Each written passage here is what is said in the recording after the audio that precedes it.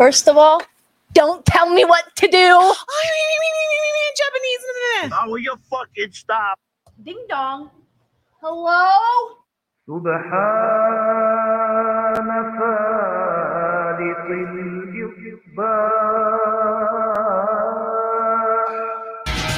Yes, YOLO, that's right, infidels. Transmitting live 200 feet below the Earth's surface. Live from the HMG missile silo. Prepare to launch as we touch down in Chirac. And we lost a few along the way.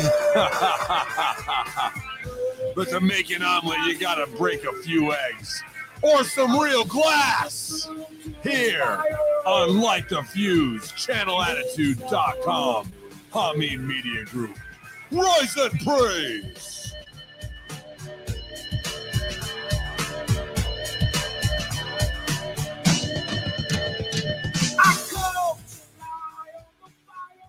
What's good, you guys? Hopefully you're having a good afternoon here live Thursday. Ben Hameen YouTube channel, twitch.tv/Hameen Media, and exclusively for the subscribers at channelattitude.com. Appreciate you guys joining us. Had a good time again last night with the AEW self-help group. Until the Roadcaster something, man, with the Bluetooth, it only gives me about half the juice. Give me the juice, so I don't know. We'll have to mess with it because we like to play our jams and we like to play our music loud. That's what we do. So, but yeah, right now we're live on my YouTube. Appreciate anybody last night who cheered bits on Twitch or any super stickers this week. I know we had the locker room on Monday, and I just finished uploading the next level review and Impact Attack. So thanks to Big Ray doing the audio side on that, always helps. And the Wednesday locker room's out for free right now. I got a bunch of Dr. Jeff Lippman podcasts I got to get up there too. Big shout out to him and the vets back on air here. And it was a good time, man, all the way around. Everybody's just being creative. Professor Chalbella Vera Cruz as well in there in the mix on some shows with Enright and Chris Ams and all the producers, all my friends at Romper Room today, DJ Mass Effects. I don't think I'm leaving out anybody, Let's Go Brandon as well on the Impact Attack. So, yeah, man, we had a good time, and special guest for the Friday locker room finished recording this morning with Rene Dupree from Cafe de Rene La Resistance.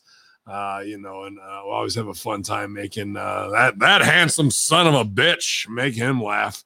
But he's going to be on the road this fall, so coming to the Northeast and back across the border, hopefully we'll see with Plandemic Part 2, Eris being, put out there. I've seen a lot of propaganda both ways, obviously, but the resist movement is going to be an interesting thing. And there's going to be a lot of short fused people acting emotionally in situations that could get dangerous. So I just want everybody out there to watch their back.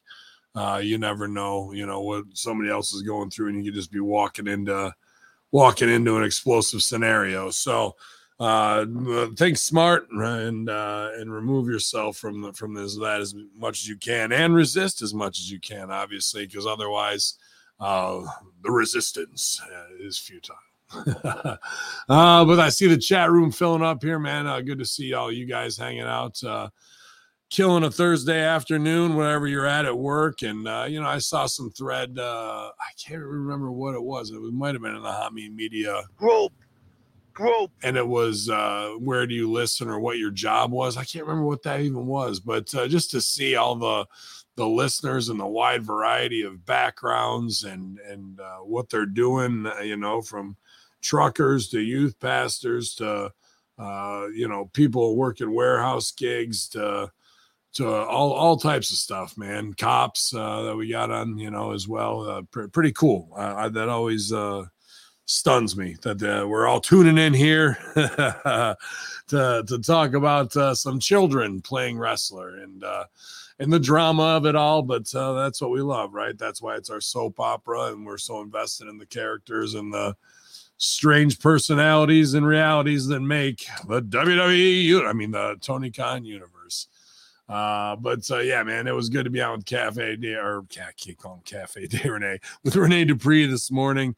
And that'll be exclusive for channelattitude.com subscribers. Also, new episode, long overdue episodes, and recording a new 2 more tomorrow. I actually allegedly found some emails from a former network president in response to the latest episode, a big banger 12-pager of the consultants on patreon.com/Hameen Group. And I know we had some new signups, so thank you guys for supporting there as well. I know your entertainment dollar stretches across a lot of platforms, so thank you for supporting independent artists and media like all the producers and everybody we have here, man. And interacting in the Hameen Media discussion group. I got to do the new Pick'em challenge for back pay this weekend. We're getting all the back pay, right? That's what it is? No? Okay. So I got to get my picks in there as I'm sitting number 4, and I got 2 matches scheduled. So should be pretty interesting all the way around. But yeah, pal, I see you in the chat room there. I got to take a drink here. Voice is going already. Good stuff. Water brought to you by Chemtrails. Let's see here. I mean, the big news obviously is still the CM Punk suspension, going into Chicago last night off of Wembley, which, they made their money and did their draw, but really did no business. And everything that anybody's talking about out of it is nothing to do with what went on the show.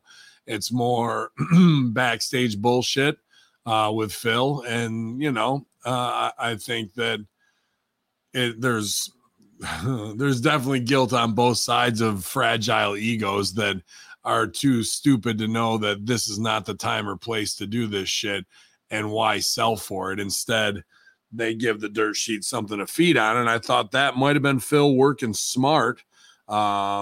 Yeah, we're supposed to spend, hey, I got a lot of heat on me. I want to get this kid over. How can we do something that looks shoot that the other guys don't want to do to pay off, which I would. So let's just invent something and I'll do something with him. That's what it felt like to me. But word has come out that he chewed out Khan. That kind of fucking feels like a work to me too, and threatened to quit. Who knows?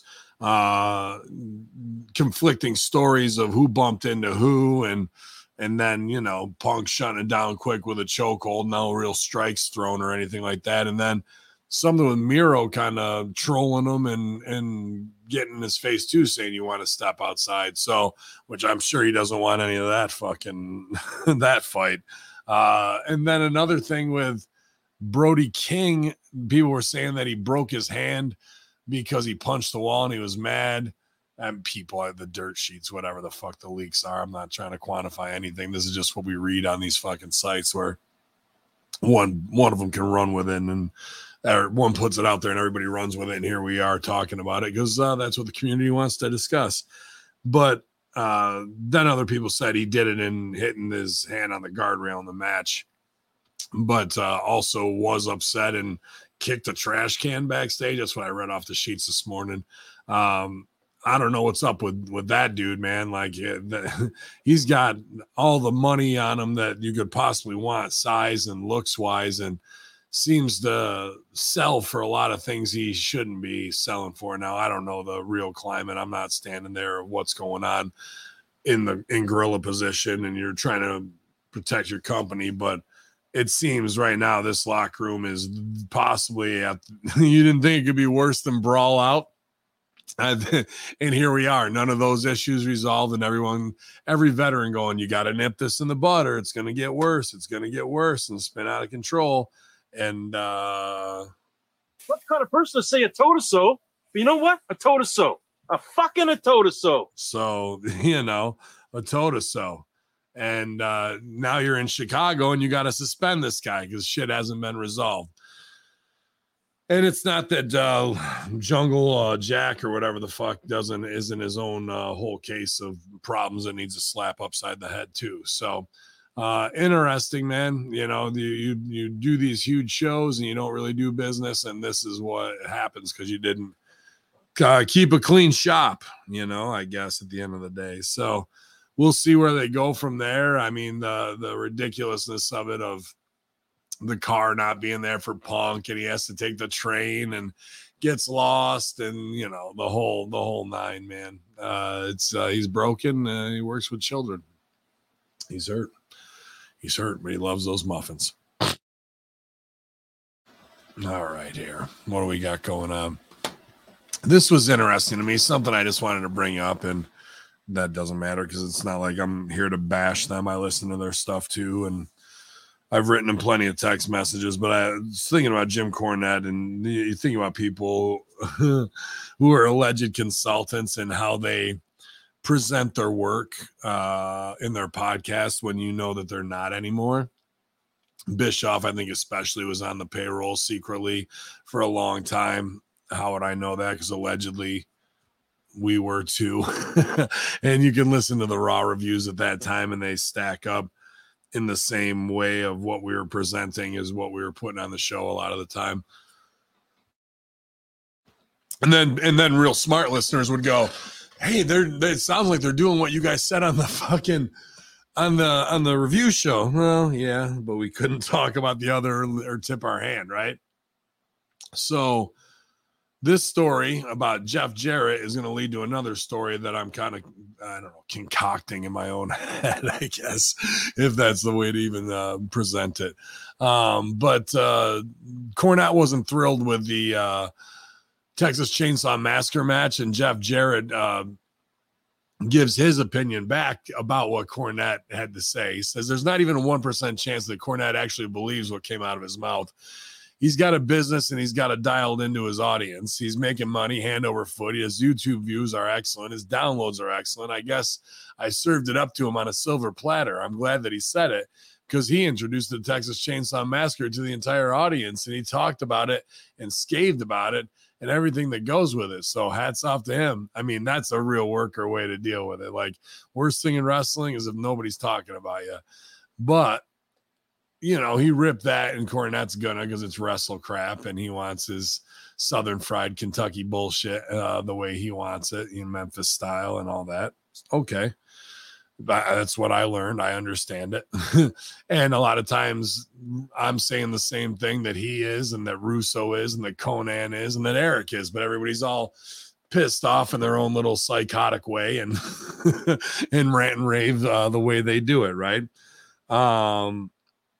However, when I heard that, I knew, like, okay, that's on brand for Cornette. Then just what Jarrett's saying, his hardcore audience, right, that wants to hear him go off on that kind of shit. Like, ooh, I can't wait till what Cornette says about this. Good. I enjoy those too when I'm walking the dogs of war with the perimeter. But when I heard him talk about MJF and Adam Cole's match, he should have ripped that match just as bad as he ripped this wrestle crap match, because there's tons of things, from the story that was mistold to the ref taking the bumps, from dead cell to diving in the ring, from the t-shirt spot and the double clothesline and burying the ref's decision to only go 5 more minutes, to the crying at the end. There's 50 things in there that's just brutal.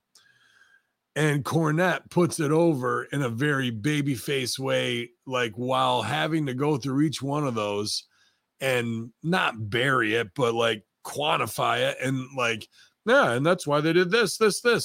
That to me absolutely says that Cole or MJF is using Cornette as a sounding board for things, or afterwards, or has some contact with them, because there's no way the Jim Cornette, psychology wise, he would put that shit over there. Something's going on. I just, when I heard that, the way he reviewed that, something's going on.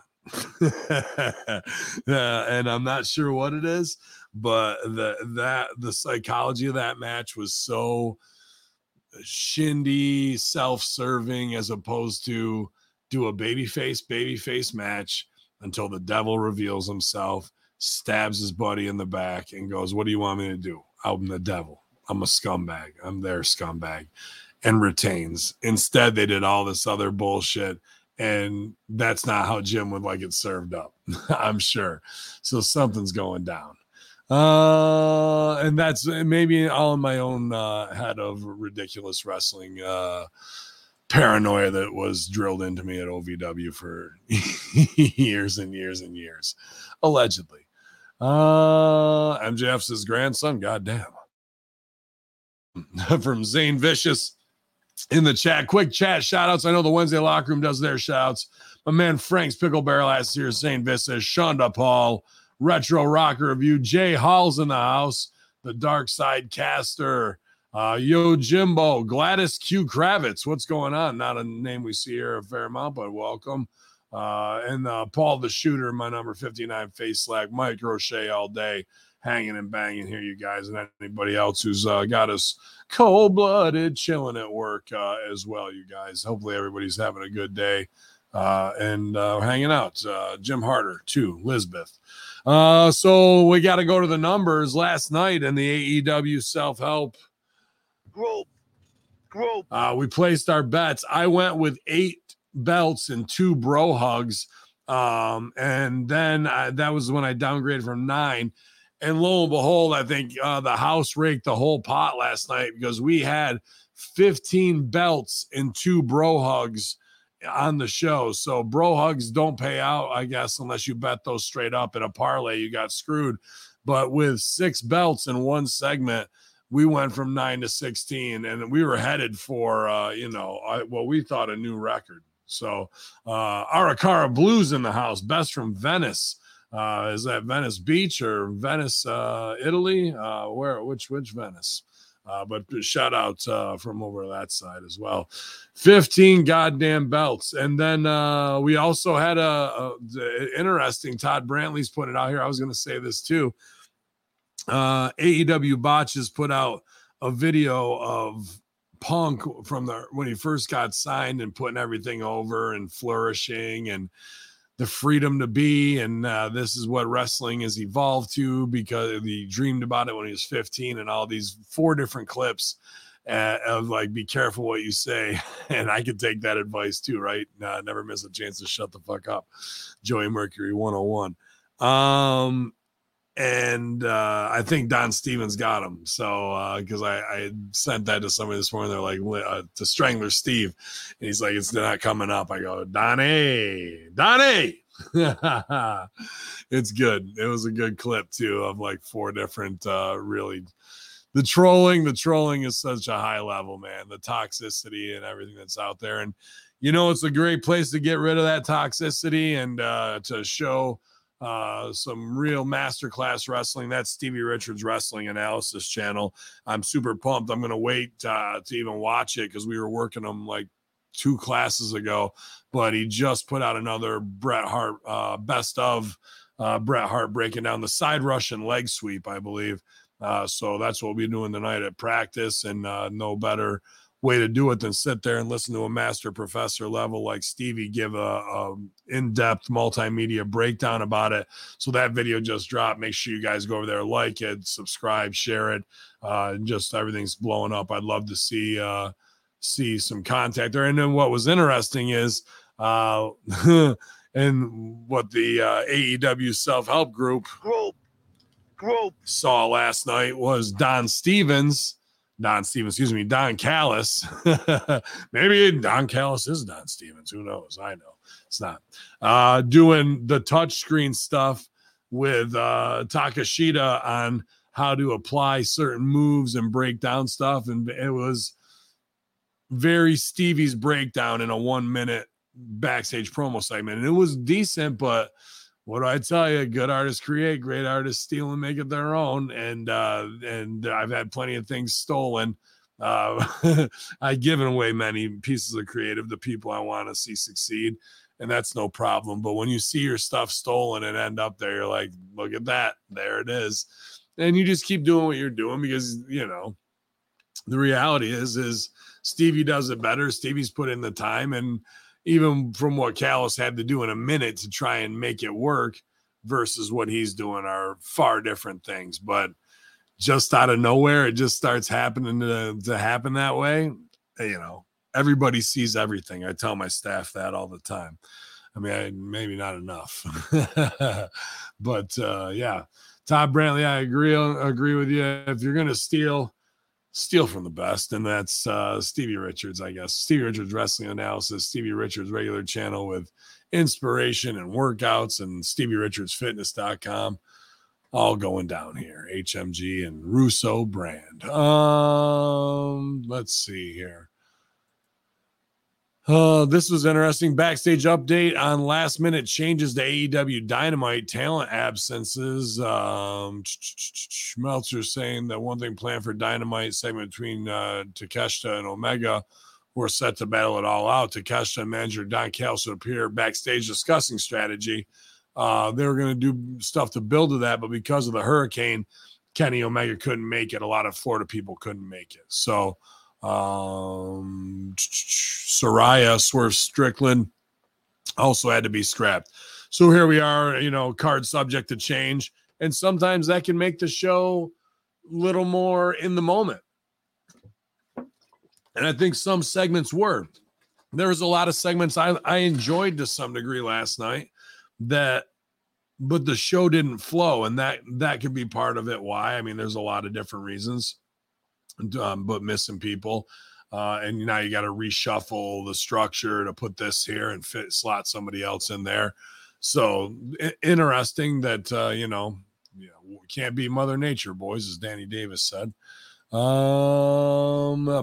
update on AEW's All In pay-per-view numbers. They said they're getting him. Meltzer said he's waiting for a more up-to-date number tomorrow, but they're really good, especially when you consider there's two factors. But I mean, it'll be the biggest of the year, which I don't think will surprise anyone. I don't think it'll be the biggest of all time, gate-wise. It does not. It's not impossible because there could be a lot of late buys. It's going to end up being the biggest they've ever done. Well, yeah, man, you got 81,000 people. What's the average ticket price from the $2,000 seat buyers to the $5 nosebleeds?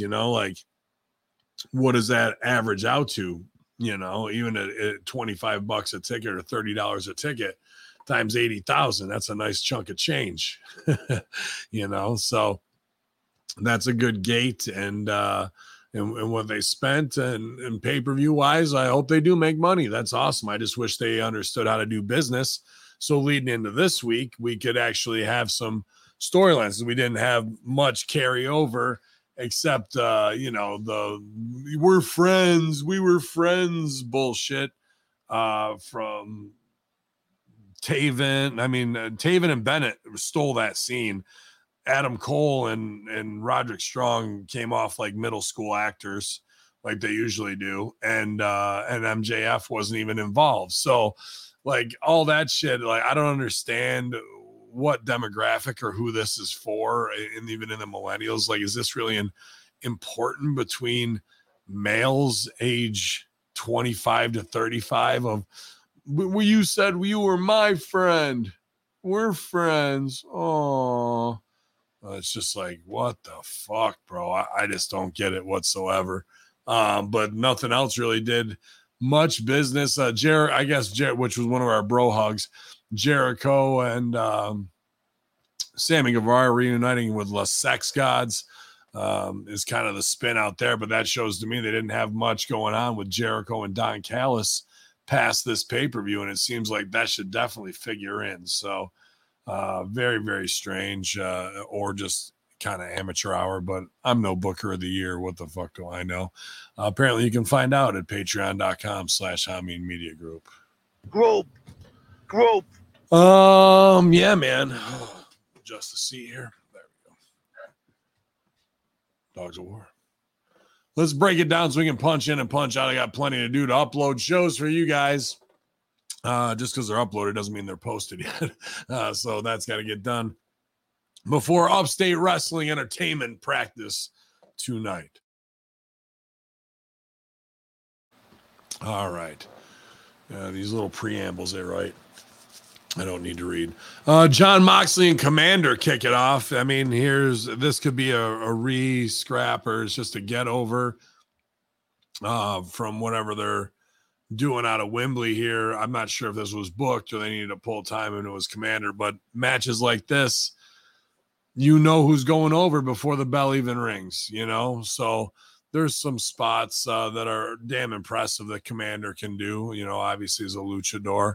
And it's an interesting matchup style-wise with Moxley and Commander, but power bombs and face busters and backs and forths, and Commander hits a hook kick and Moxley gets dropped with a short DDT.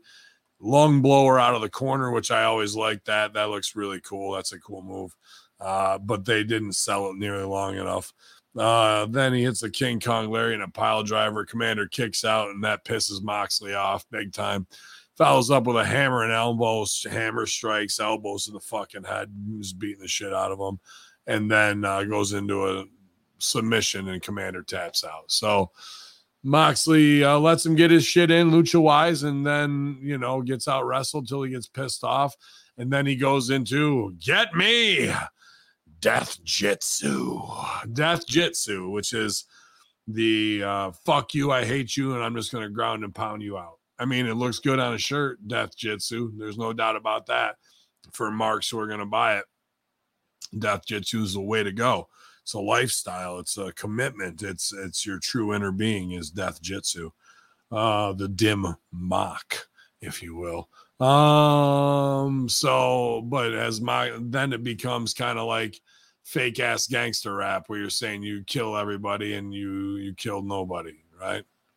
So it's a little ridiculous, but at the same time it sounds cool when the announcers say it. So it's laughable because nobody is really dying at his hands. Is Moxley killing anyone? Where are these bodies being buried, John? Aries says not seeing Mogul Embassy on Dynamite pisses him off. I think those guys might have got caught up in the storm. I think AR Fox might still live in Atlanta. I'm not sure about Swerve. He might be a Florida guy, being that he was at NXT there and didn't move out or something, you know. So he might have got shut down from that, bud. So, I mean, I think as I know we want what we want in entertainment, but you'd rather have Swerve Strickland not being in a massive hurricane at 30,000 feet, ready to crash to the ground. What are you going to do? There you go. Let's hear from, a video package backstage where at All In and FTR confronts the Young Bucks and asks why they didn't shake their hands. What? Dude, they admit they were disappointed and the Bucks apologize, and then Bullet Club Gold runs in and challenges them both to an 8-man tag next week at All Out. So we're making a match on the fly for the pay-per-view 4 days away. That shows you how little planning we have. This scene was really bad. The Bucks can do this tongue-in-cheek acting, but this just felt thrown together from like the Elite days where they're like making fun of acting. And then in comes Bullet Club Gold, and Juice Robinson's got a lot of great energy, comes through the camera, but everybody's talking over each other, and now focus is like tough to fit in on anybody in these multi-person scenes and how they need to go and to set up the business. But they rib FTR and talk shit to the Bucks that they don't respect them because they're not champs or whatever. I don't know, whatever the fuck.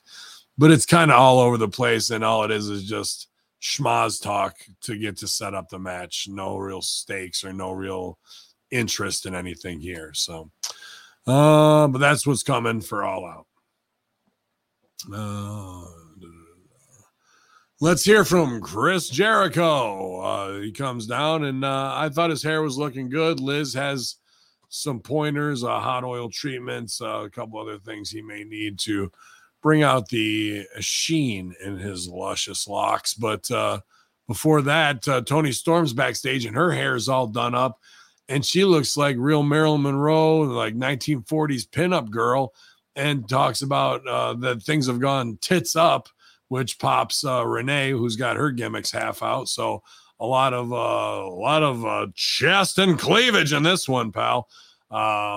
And, you know, this probably got changed on the fly too with Saraya not being there, because I'm sure they probably would have wanted to do something big after her win.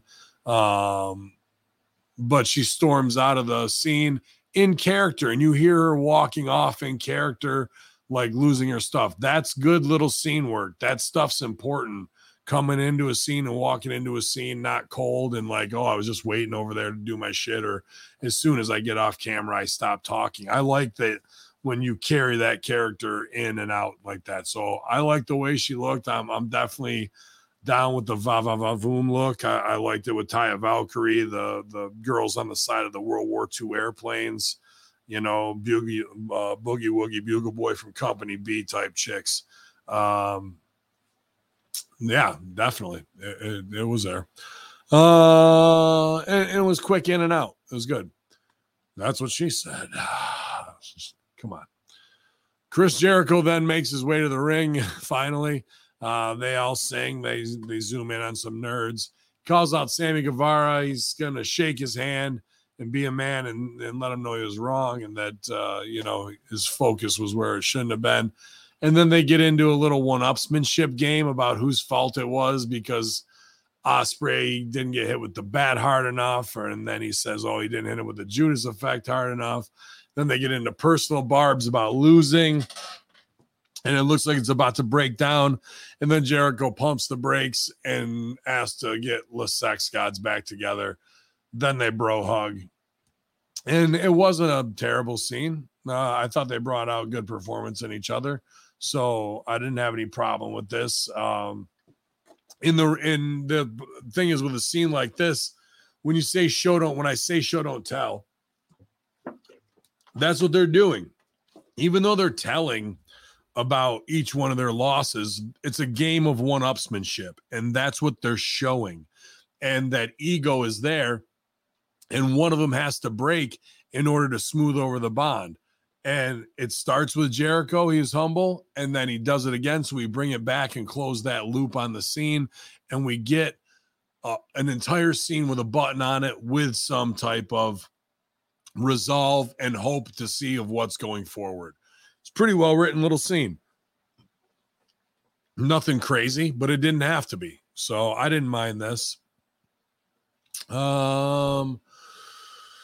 Eddie Kingston and Wheeler Yuta, New Japan Strongweight Open Championship. You know, Kingston coming back. He's got the Spirit of 76 head gimmick on after he got stapled in the head or some shit in Japan doing something dumb.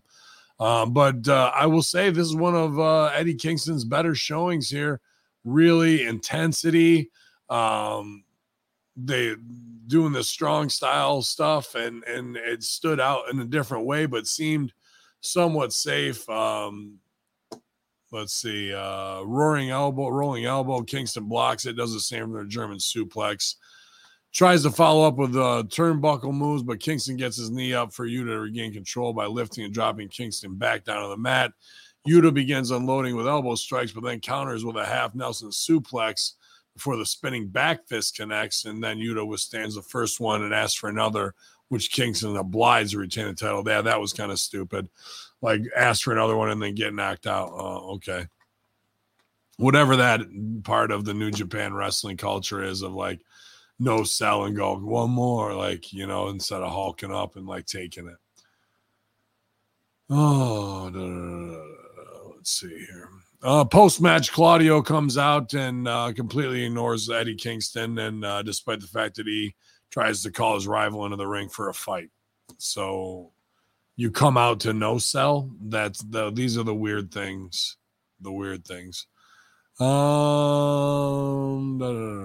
Don Callis is shown trying to talk to Sammy, but he tells him to get the fuck out of here. He did call him scumbag, I believe. And then Adam Cole comes out, and then Babyface panders to the crowd after his big boom entrance, making it the special night for him and all that. And then out comes Roddy Strong with the neck brace with the Kingdom. Is that what they're called? I think so. Yeah. And they don't even let Roddy really talk. Mike Bennett cuts a hell of a promo. Looks good and takes it back to when they first came into the business and how they're tied together. That's the day they both got their job at ROH. And it was solid. It was a little wrestling, but not bad at all, and worked well for TV. But then Matt Taven, and I said this, I got to put him over, man. Like I'm more than aware of who he is, and I think we've worked one, maybe two shows together, never in the same segment or anything. But I was pretty impressed with his mic work. There's few workers that can make it seem like a real scene to me when it's not wrestling. And when I say that, that'd be something that I equate to an HBO drama and a very natural way of delivering things. And he did that. He really stuck out to me in the way he delivered last night. And it was just a small bit, but it seemed genuine, not rehearsed, and in the moment. And then they kick it back to Cole and what the frig's his name? I just said it 15 times. Roderick Strong, and we're back to like fifth grade acting. And okay, but I'm telling you, Matt Taven's got some chops, and it was interesting for me to see that because I hadn't seen that side of him. I had just kind of seen the ROH get your shit in matches, So, and I know he can deliver in the ring. But now if I was a producer seeing that for the first time with the writing staff, I'd be like, we got to craft something for that guy because he can deliver. There's something there for sure. So good on those guys. They have played background characters, and this was their time to step up and get a little bit more in, and they did it. They did a good job. But they walk off, and Adam Cole's like, guys, but I didn't do it. It's not my fault. You got to do what they're giving you. Chicken salad out of chicken shit. And these friend, like, who's in the cool kids 8th grade club is some of the dumbest shit in wrestling. It's just so bad, bro. We could come up with way better stakes. Chris Statlander, Hikaru Shida, Britt Baker versus Nyla Rose, Emi Sakura, and Marina Shafir. I go, holy shit. What could possibly go wrong here, right? But they did a pretty decent little job too at this match because you got girls who aren't used to working together. Now you got a shitty 6 of the best of the rest that's in the back because our main storylines are on hold because of the storm. And we put together a little match. So whoever agented it and helped walk them through it, and everybody was kind of there for their spot. Some of the stuff in the beginning with Emi Sakura, I didn't really get or care for, but that's just how I guess she works her gimmick. But Nyla Rose takes out Britt Baker only for Statlander to take her out and Shafir out of the ring. The champ then heads to the top turnbuckle. She dives across body, everybody on the floor. I was like, damn, Statlander, like came back from 2 blown legs and she's the one doing the high spot. Oof. Then when Statlander hits the Wednesday Night Fever on Shafir for the win, pretty clean. Everybody was where they needed to be in this, and the timing was pretty good. Like this is something, if you're a producer backstage, you're going, please let this just be a C+ and nobody gets hurt. and it was a B+. So good on all those girls, and I hope nobody did get hurt. And I thought this was an all right palate cleanser segment, no doubt, because there's no real business coming out of this, right? So. But your winners, Chris Statlander, Britt Baker, DMD, and Hikaru Shida. Shida and Baker then argue backstage. While that happens, Ruby Soho hits the ring and nails the champ with no future, leaving Statlander laying in the ring. Backstage, Don Callis is with Takashita and does all the Stevie Richards bit. So then the big spot of the night, by far, everything is the celebration. With the return of Daddy Ass, Billy Gunn, after hanging up his boots 2 weeks ago, he's back again, baby, because they need him, and he's a moneymaker and a draw. There's no doubt about it. And they put the trios title on him, and they come out for cut the ribbon with a giant pair of scissors, and the crowd's going crazy for Scissor Me Daddy because we're not too far from Boys Town or whatever, but yeah, they all get their mic time in, and the rap hits Okay, but the crowd's really hot for this segment more than anything else they have been for on the show. And I've put over some decent segments on the show, but here's the problem. We get to this point and I'm going, man, this show just dragging? Like the flow, it just felt like it was taking forever, even with playing music in between. It was strange setup. But they bury the old titles and they unveil the new pink leather belts with Scissor Me Daddy scissors on the back of the straps, and they all scissor each other's belts and everybody in the crowd. And the crowd pops huge. It's a big baby face moment here, no doubt. So, but this Saturday on Collision, they're going to defend the titles. So we shall see. But that was probably the biggest segment on the show before we get to our main event of the evening, which is Orange Cassidy versus Cero Miedo, Penta El Zero. So I like Penta in the red. I thought he looked badass. The guy, and this sucks because not sucks, but he's one of my favorite luchas, I think. And if not my favorite ever, I think he's an interesting look. I like the way he works most of the time. And then while I'm going to bat for him, they start doing no sells on fucking Code Red or whatever, Canadian Destroyers, whatever the fuck you call them. And like no sell, get up, take one, no sell, get up, take one, no sell, get up, take one. Then they both dead sell or dummy sell like Terry Funk, stumbling, bumbling. But psychologically, it's a spit in the face of wrestling in what you need to do after you take something, just to do a spot that's going to be giggled at instead of making the match look real and what's what. So, I mean, that was in this match. I've seen plenty of other matches from him. I think him and his brother are unbelievable workers, dude. Like, and I like the way the gear looks and his makeup combined with it. I think is just captivating for TV.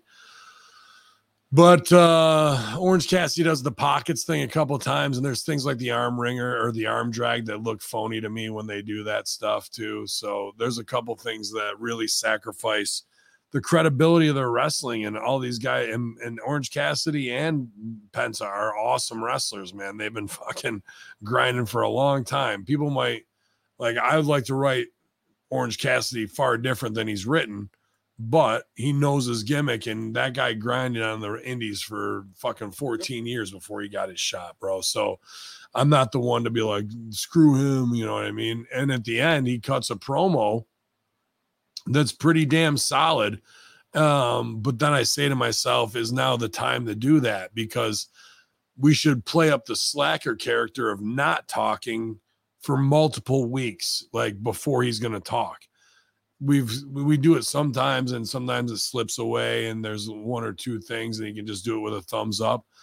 But you need to try and get him to talk 3 or 4 times until the time when he does cut the promo. Then you know it means something and is serious.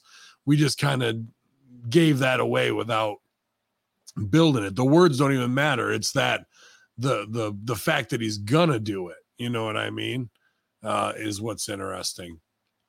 Or he's gonna finally have it, the interview and talk, and it gets interrupted. It gets interrupted and it's taken away before he finally does it. So whatever, man. Everything in the Orange Cassidy and Penta match was pretty fast paced and going at it back and forth, hammer throws and all kinds of shit.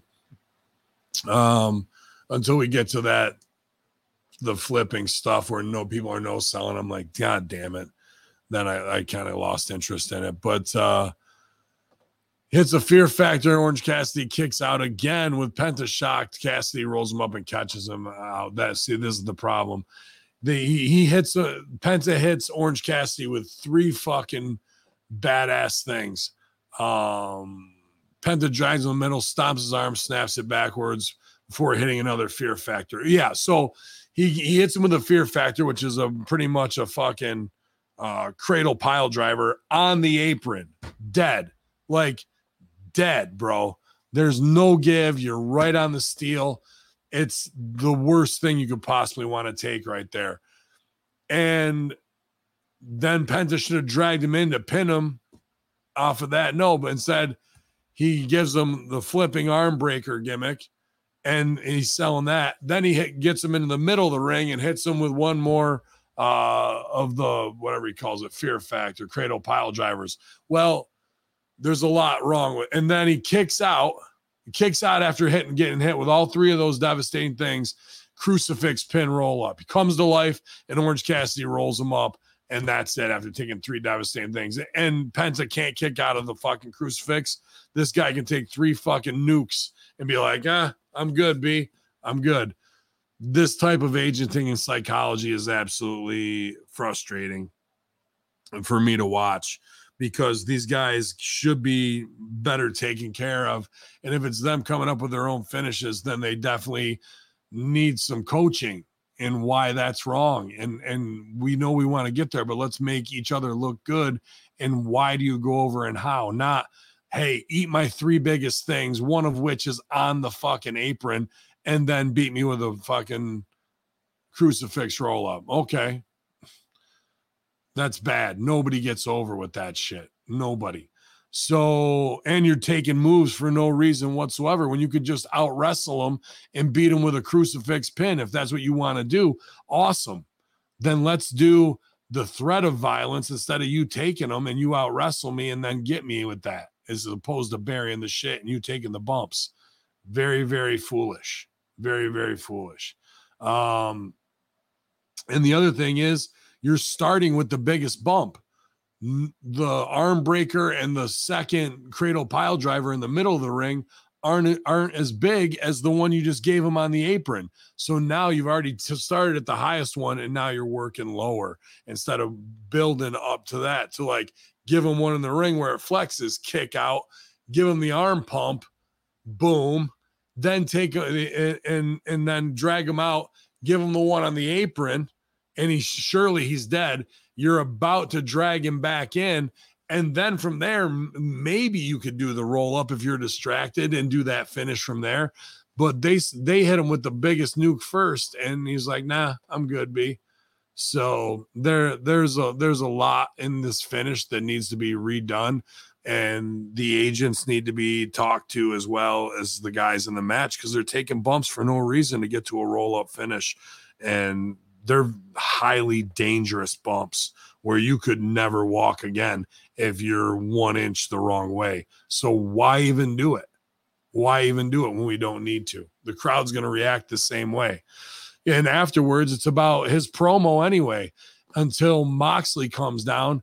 And I'm tired of this dumb shit. This Triple H nose to nose, forehead to forehead, homoerotic.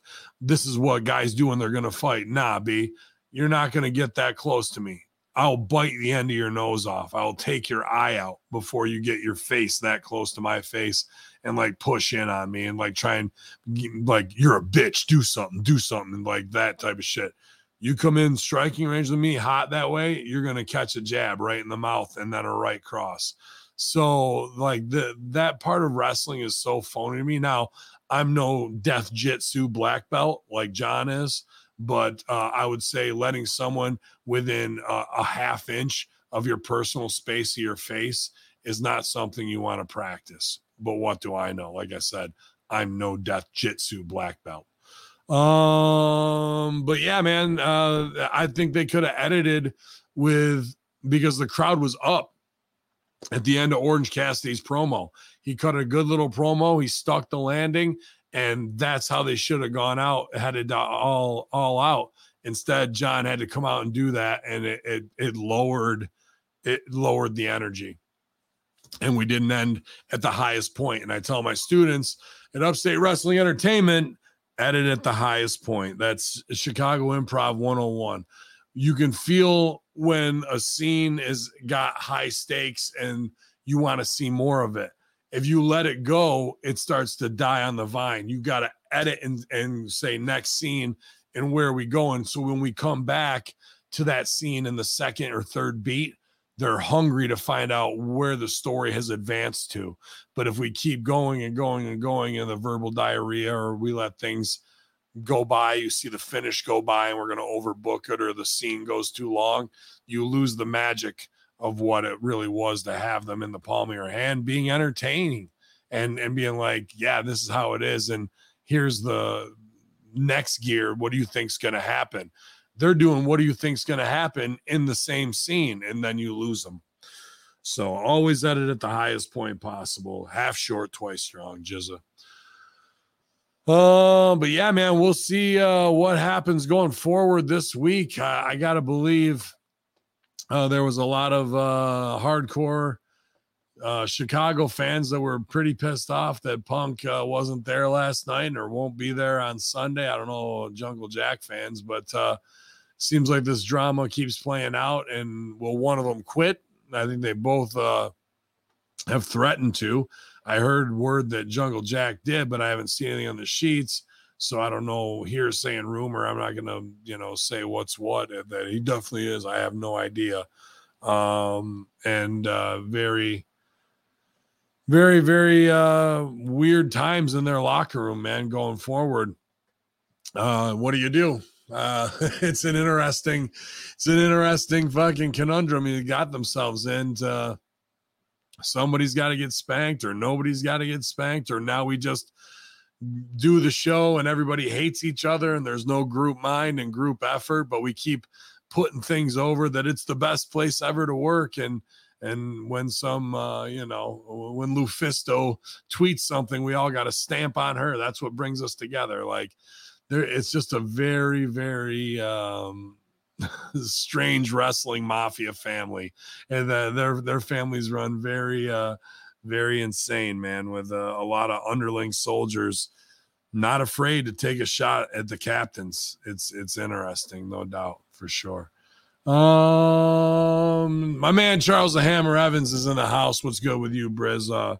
Always good to see you hanging here with the HMGs. But we're just about done wrapping up, so you can go back and watch this one from the top live on my YouTube. I'll leave it up there through tomorrow. A quick show in and out here. Like I said, there was a lot of good on this show, but maybe because of the storm interference and losing people, things got reshuffled. And then and I'm getting hot right now because right on Twitter, somebody's got the no sell of the fucking Canadian Destroyer triple spot, and it is maddening. I mean, if you didn't see it here, fucking we got to show it. Like, this stuff has got to end. Even agents need to be fined. If this stuff is going on in your match, it's a problem. 1, no sell. Come off the ropes. 2, no sell. A little bit, registered it. 3, no sell. And now we both sell. I don't know, man. There's 31 flavors of Baskin-Robbins ice cream. I guess Clown Face McShit Kicker can be its own flavor. I'm never going to order it. Like, that's not for me. It might be for you. Enjoy it. I guess I like chocolate and peanut butter. But for real, it does need to stop. I agree. My man Charles the Hammer Evans is in the house. And he says, "Yeah, you bury my shit like that. Good luck. Good luck to you. You better not be coming to the locker room. That's a problem. That's a problem, man. But if there was a problem, we'll solve it. Check out the hook while Bin Hameen revolves it. I'll be in Westmoreland, New York, with Immortal and my man Blaze Haram defending our tag team titles September 16th, Westmoreland, New York. Immortal Triple X. I think Eddie Edwards is in the house. Kiss Me Kayla Sparks as well. And we'll see Jora Joel from AEW, the new Northeastern Immortal Champion, will be there as well. So looking forward to that. Plenty of cannabis to do this week, as every week is just another insane time. I know you guys might have seen some of that in my Twitter timeline.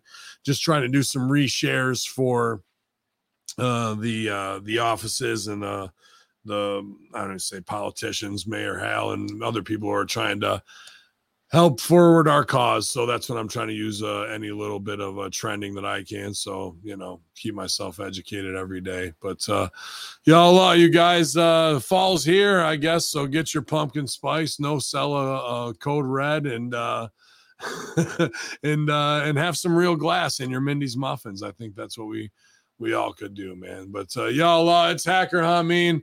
It's the HMG faithful 38 strong here, man. 38. I like that. On the live chat Ben Hameen YouTube channel. You guys hopefully enjoyed everything we did this week. Master Shoot Theater, Raw, SmackDown review.